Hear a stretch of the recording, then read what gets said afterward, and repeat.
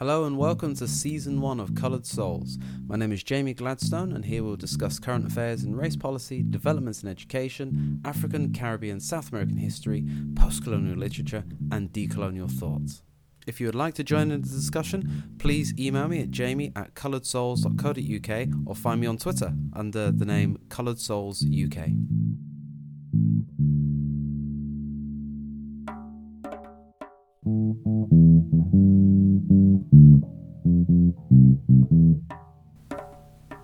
On today's show, we will look at a subject which has raised a little bit of controversy in the press in recent months. We will discuss critical race theory. What is it? What is the purpose of it? Why do we study it? And should we study it?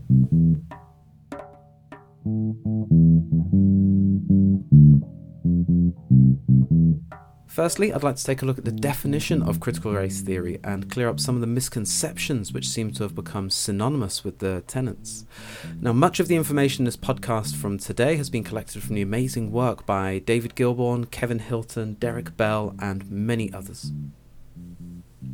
So what is critical race theory? Well, critical race theory is a body of scholarship and it's steeped in radical activism that seeks to explore and challenge the prevalence of racial inequality in society.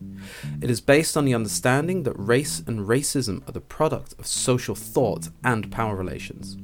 Critical race theorists endeavour to expose the way in which racial inequality is maintained through the operation of structures and assumptions that appear normal and somewhat unremarkable. Now, at this stage, I think it's important to say that critical race theory is a framework, so it's not a theory of race and racialized relations. It's not a singular agenda, it is in fact multifaceted. It's not a singular view, but a plurality of perspectives. It's not a singular discipline, it's transdisciplinary. And it's not fully formed yet, but it's emergent and organic. So in recent months, critical race theory has received a great deal of publicity on both sides of the Atlantic. Much of this discussion is fueled by gross and inaccurate caricatures of critical race theory and has led to many negative feelings, and these feelings have manifested into several right-wing publications, radio shows and news programs to bash researchers and advocates of critical race theory. Now, contrary to some of the depictions on Twitter, talk shows, and even in Parliament, critical race theory does not view all white people as evil and racist. It does not peddle a view of black people as powerless victims. It does not imagine that racism is the only social problem and thereby raise issues of class, gender, disability, and other forms of discrimination. And equally, critical race theory does not want to remove white history from the curriculum. Now, critical race theory, or CRT, is a thoughtful and multifaceted approach to understanding how racism operates across society, including through both individual actions and structural processes that shape the everyday reality in education, the health service, the criminal justice system and politics. This racism is not usually the overt racism that we saw in the mid to late 20th century. It's more sinister than that. In order to unearth the racist behaviours now, we must look at the very foundations of the system that we are feeding every day. The same systems that select which children are eligible for pupil premium, the system that decides who is entitled to social housing, who can and can't enter various areas of society, who can be lauded and oppressed for their action, whilst their black counterparts are scrutinised.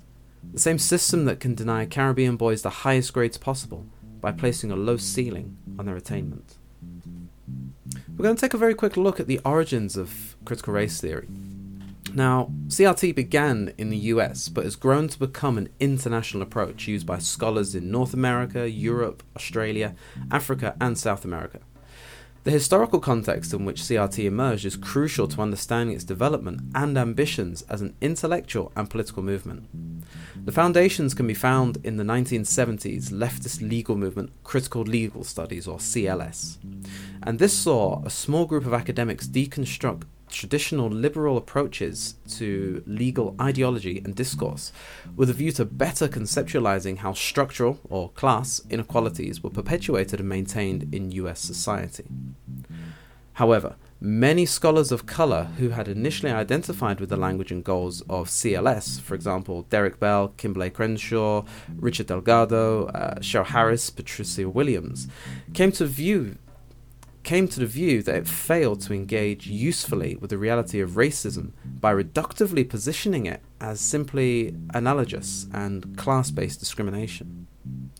So CRT developed in part as a response to the shortcomings of critical legal studies, and CRT scholars involved in the development described the process.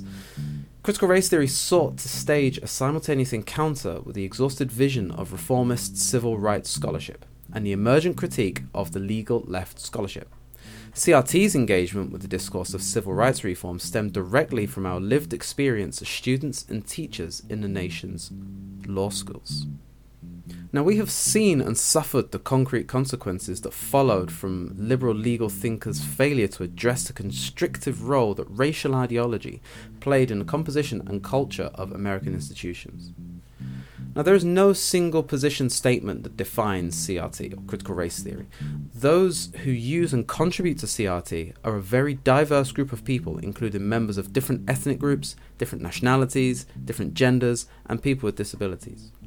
The approach continues to undergo revision and refinement in response to the scholarship experiences of CRT theorists and in relation to new developments in legal doctrine and policy discourse. However, CRT scholars do have in common a social constructivist perspective of race and racism and a commitment to understanding and opposing the systems that subjugate people of colour. So let's now take a look at some of the central principles of critical race theory. Now, there are several themes that are central to CRT. The centrality of racism being number one. CRT begins with a number of basic insights. One is that racism is normal, not aberrant in British society. Because racism is an ingrained feature of our landscape, it looks ordinary and natural to persons within the culture. CRT regards racism as so deeply entrenched in the social order that it is often taken for granted and viewed as natural. CRT scholars emphasize that racism does not necessarily operate in crude, explicit forms, but operates in a socio-political context where it is becoming more and more embedded and increasingly nuanced. Racism can be evidenced in the outcome of processes and relations, irrespective of intent. Secondly is white supremacy. Understanding the role and power of white supremacy in creating and reinforcing racial subordination and maintaining a normalized white privilege is central to the CRT imperative to reveal and oppose racial inequality. In this perspective, white supremacy does not relate to the obvious crude race hatred of extremist groups, but to forces that saturate society as a whole. By white supremacy, I do not mean to allude only to the self-conscious racism of white supremacist hate groups. I refer instead to a political, economic, and cultural system in which whites overwhelmingly control power and material resources. Conscious and unconscious ideas of white supremacy and entitlement are widespread, and relations of white dominance and non-white subordination are daily reenacted across a broad array of institutions and social settings. Take, for example, the world's richest people. Of the top 10, there appears Zhong Shanshan of China, the only non-white on this all-male list. This presents a particular challenge because of taken-for-granted privileges of whiteness. White scholars engaging in CRT must strive to be aware of and committed to critically interrogating their own racial privilege and unmasking the invisibility of racism. Third, voices of people of colour. CRT places particular importance on the voices and experiences of people of colour, their insights into the operation of racism and their understanding of being racially minoritized.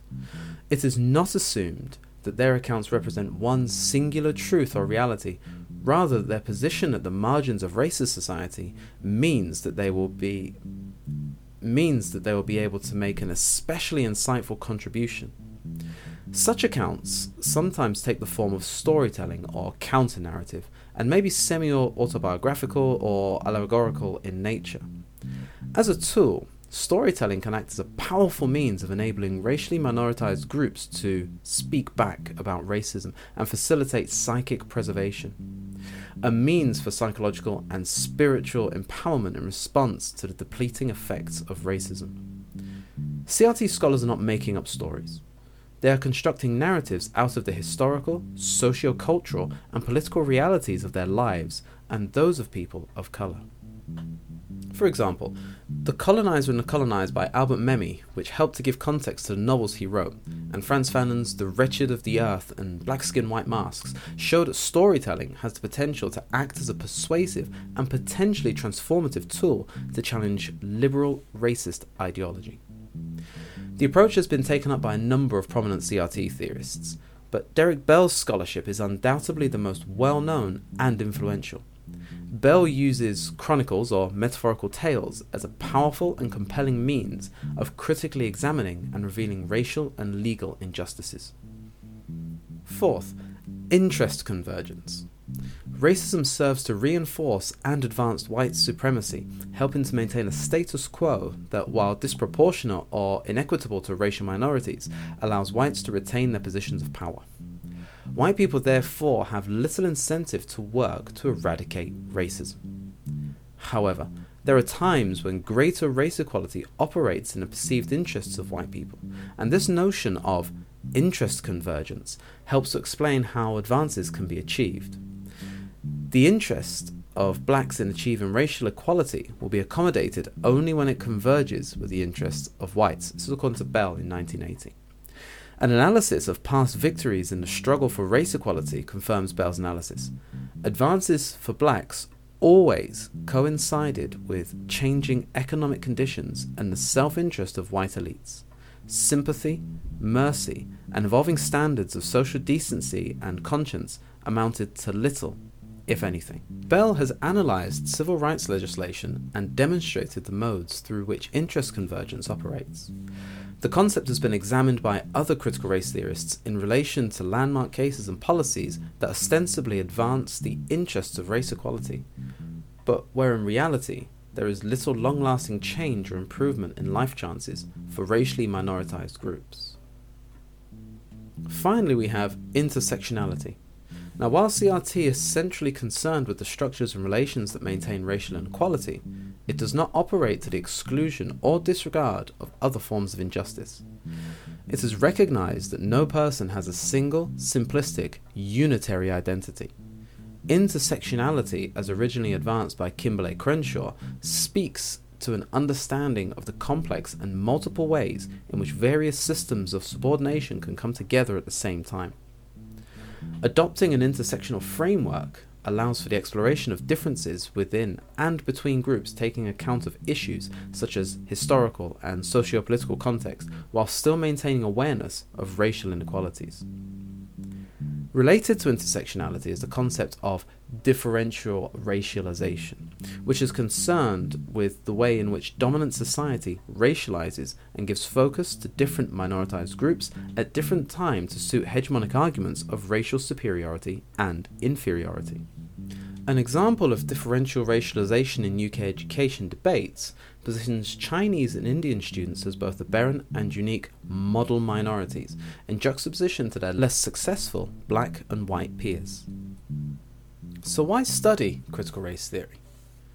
Well, young children need to be aware of white privilege and the responsibilities that this places on white people to provide resources and opportunities to people of colour.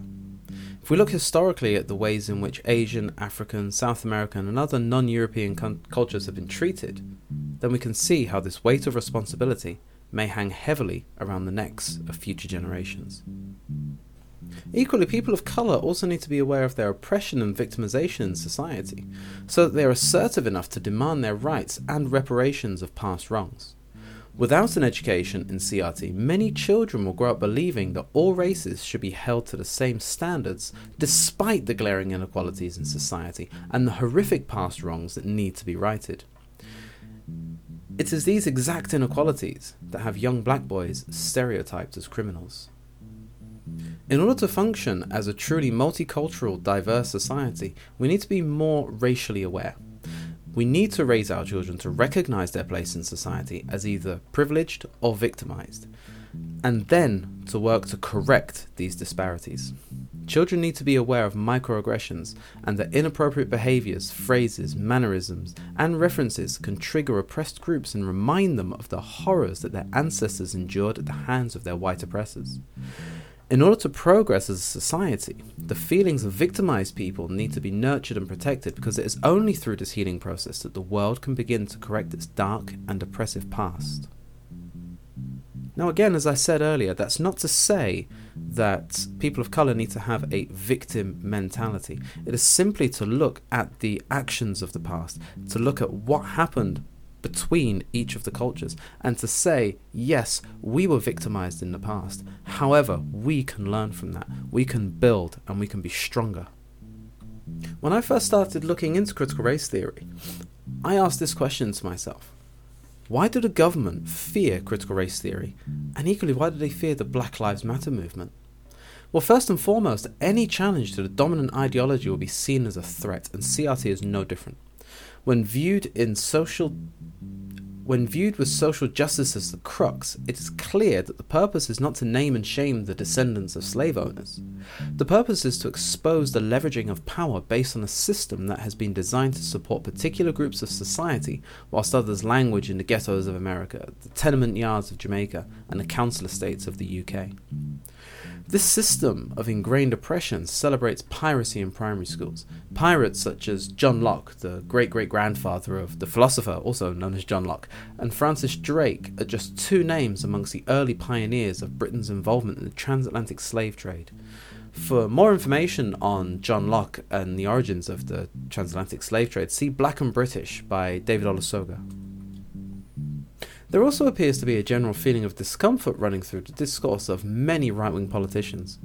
Anybody that wants to discuss the uncomfortable past of the British Empire or the inequalities that Black, Asian and other minority ethnic groups face on a daily basis seem to have been given the moniker woke, cloaked quite heavily in a derogatory tone. This is just another way in which a movement is belittled and pushed even further to the fringes. The lack of interest and blind opposition to discussing unconscious bias and how this has affected many people in minority communities highlights once again that despite us all being equal, some are still more equal than others. We can see this fear as the government regularly condemn the actions of the Black Lives Matter protests. Now, part of the problem that I have seen personally with the Black Lives Matter movement has been the involvement of some of the white protesters. That's not to say that white protesters are not welcome. For example, when the statue of Edward Colston was pulled down and rolled into the harbour in Bristol, the vast majority of the perpetrators that we see in the pictures are white. When a black police officer was racially abused on the steps of number 10, it was by white members. Now again, I'm not saying that white people should not be a part of the movement, as the entire point of the movement is to raise awareness across all ethnic groups. But as the movement is under such intense scrutiny, like the Black Panthers before, the only way to succeed is to not play into the image of a riotous mob that the media are so desperate to see. And it appears once again that there may be a small minority of troublemakers that wish to infiltrate groups with humanist motives in order to sully their reputation. Now personally, I think that the removal of statues would be a positive step for Britain. Because, again, this is not to hide the past, as, let's be honest, Britain's good at that anyway. It's to accept that life has moved on since then, and that the blind veneration of slavers and colonialists do nothing, absolutely nothing, to promote inclusion or the diversity that is modern Britain. So I'm going to give you a very brief history on the Black Lives Matter movement. It was founded in 2013 in response to the acquittal of Trayvon Martin's murderer. Their mission is to eradicate white supremacy and build local power to intervene in violence inflicted on black communities by the state and vigilantes. By combating and countering acts of violence, creating space for black imagination, innovation, and centering black joy, they are promoting immediate improvements in our lives. This has been denigrated many times by counter-narratives such as Blue Lives Matter in defense of the police and All Lives Matter. Now, the problem with these counter-narratives is that while, yes, all lives absolutely do matter, black lives have appeared to be expendable throughout history. Now, as we know, the African slave trade exacerbated the caste system, segregation, and fueled many studies based on biased science in order to prove that somehow black people were genetically inferior. The employment system in America and UK were heavily based against black workers, and there are many people that remember seeing the no blacks, no dogs, no Irish signs peppering the UK, which denied access to housing and employment.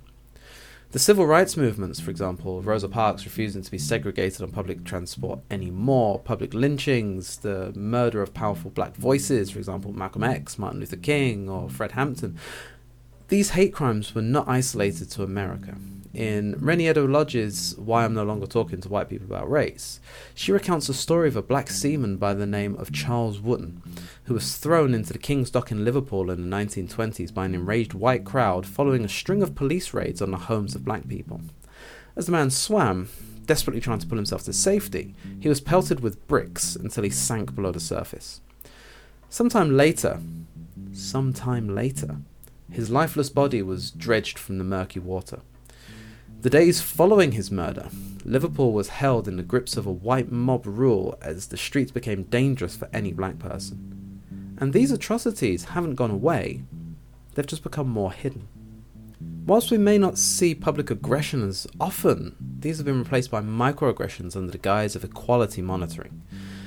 All businesses have a legal obligation to employ a specific percentage of black or minority ethnic workers, and this has led to many people being employed despite lacking skill in that job and without being fully aware. Some people may look at a black person in a certain position and wonder if a white person could actually do that job better.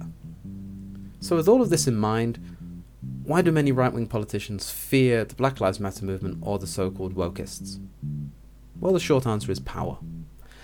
Think back to Enoch Powell and his infamous Rivers of Blood speech, in which he condemned immigration, demonised black youths, and predicted a time in which, and I quote, "the black man will hold the whip hand over the white man."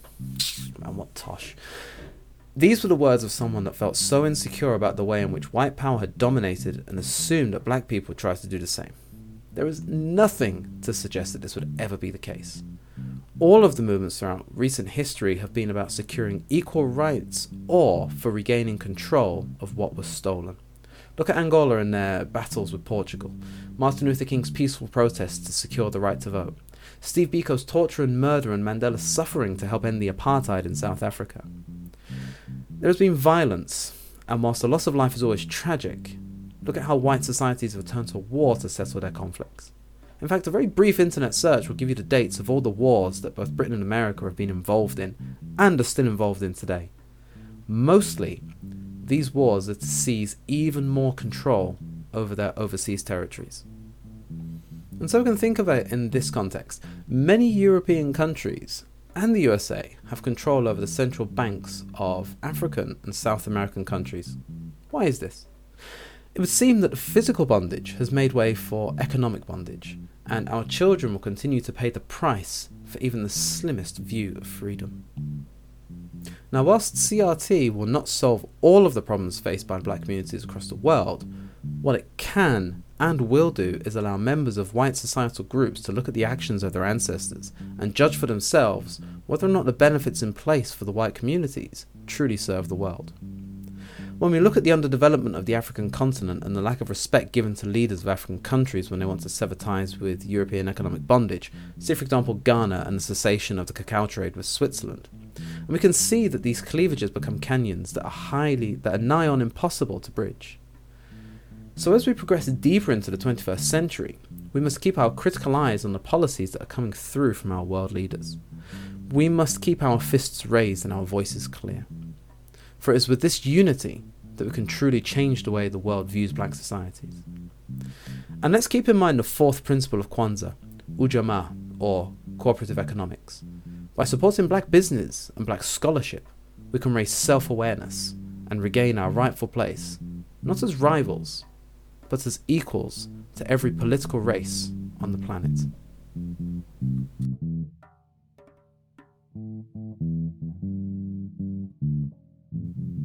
Thank you for listening to today's show, and if you'd like to join in the discussion, please email me, jamie@colouredsouls.co.uk, or find me on Twitter as colouredsoulsuk.